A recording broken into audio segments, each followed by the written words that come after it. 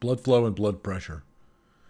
Starling's law states that the more the ventricle is filled with blood during diastole, preload, the greater the volume of ejected blood will be during the resulting systolic contraction. This law gives us great insight into the dynamics of blood pressure. Anything that will decrease preload will decrease stroke volume, amount of blood ejected during systolic contraction. This is why you find fluid boluses are sometimes effective at treating hypovolemia. Before giving a fluid bolus, make sure you listen to the lung fields to ensure that the patient is not also experiencing pulmonary edema. Fluid boluses are dangerous when given to patients with signs of pulmonary edema. The vascular system is comprised of the heart and blood vessels. The largest blood vessel is the aorta, which is comprised of three parts: the ascending, up the neck and into the head, thoracic, chest, and abdominal. After the blood passes through these great vessels, it moves through arteries and then arterioles as they get smaller.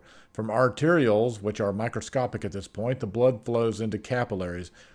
It is the capillaries that oxygen is offloaded from the vessel and onto surrounding tissue. At the same time, waste products like carbon dioxide are loaded into the capillary. The process is called diffusion.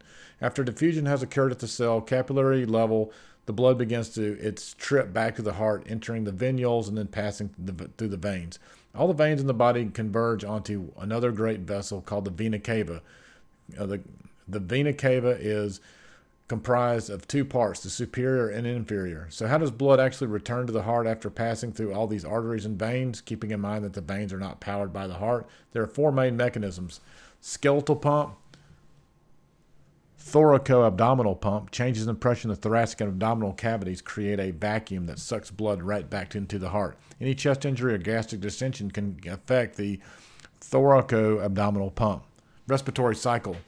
During the mechanisms of using the mechanism of the thoracoabdominal pump, the amount of blood and pressure in the vena cava changes with respiration. Any interruption in breathing can cause a change in the volume or pressure in the great vein. Gravity.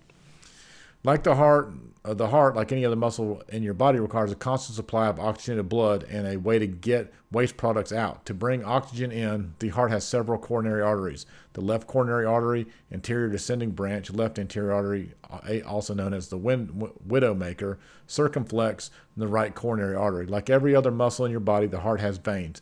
The veins of the heart are the coronary sinus and the great coronary vein, cardiac vein, which return blood back to the venous network.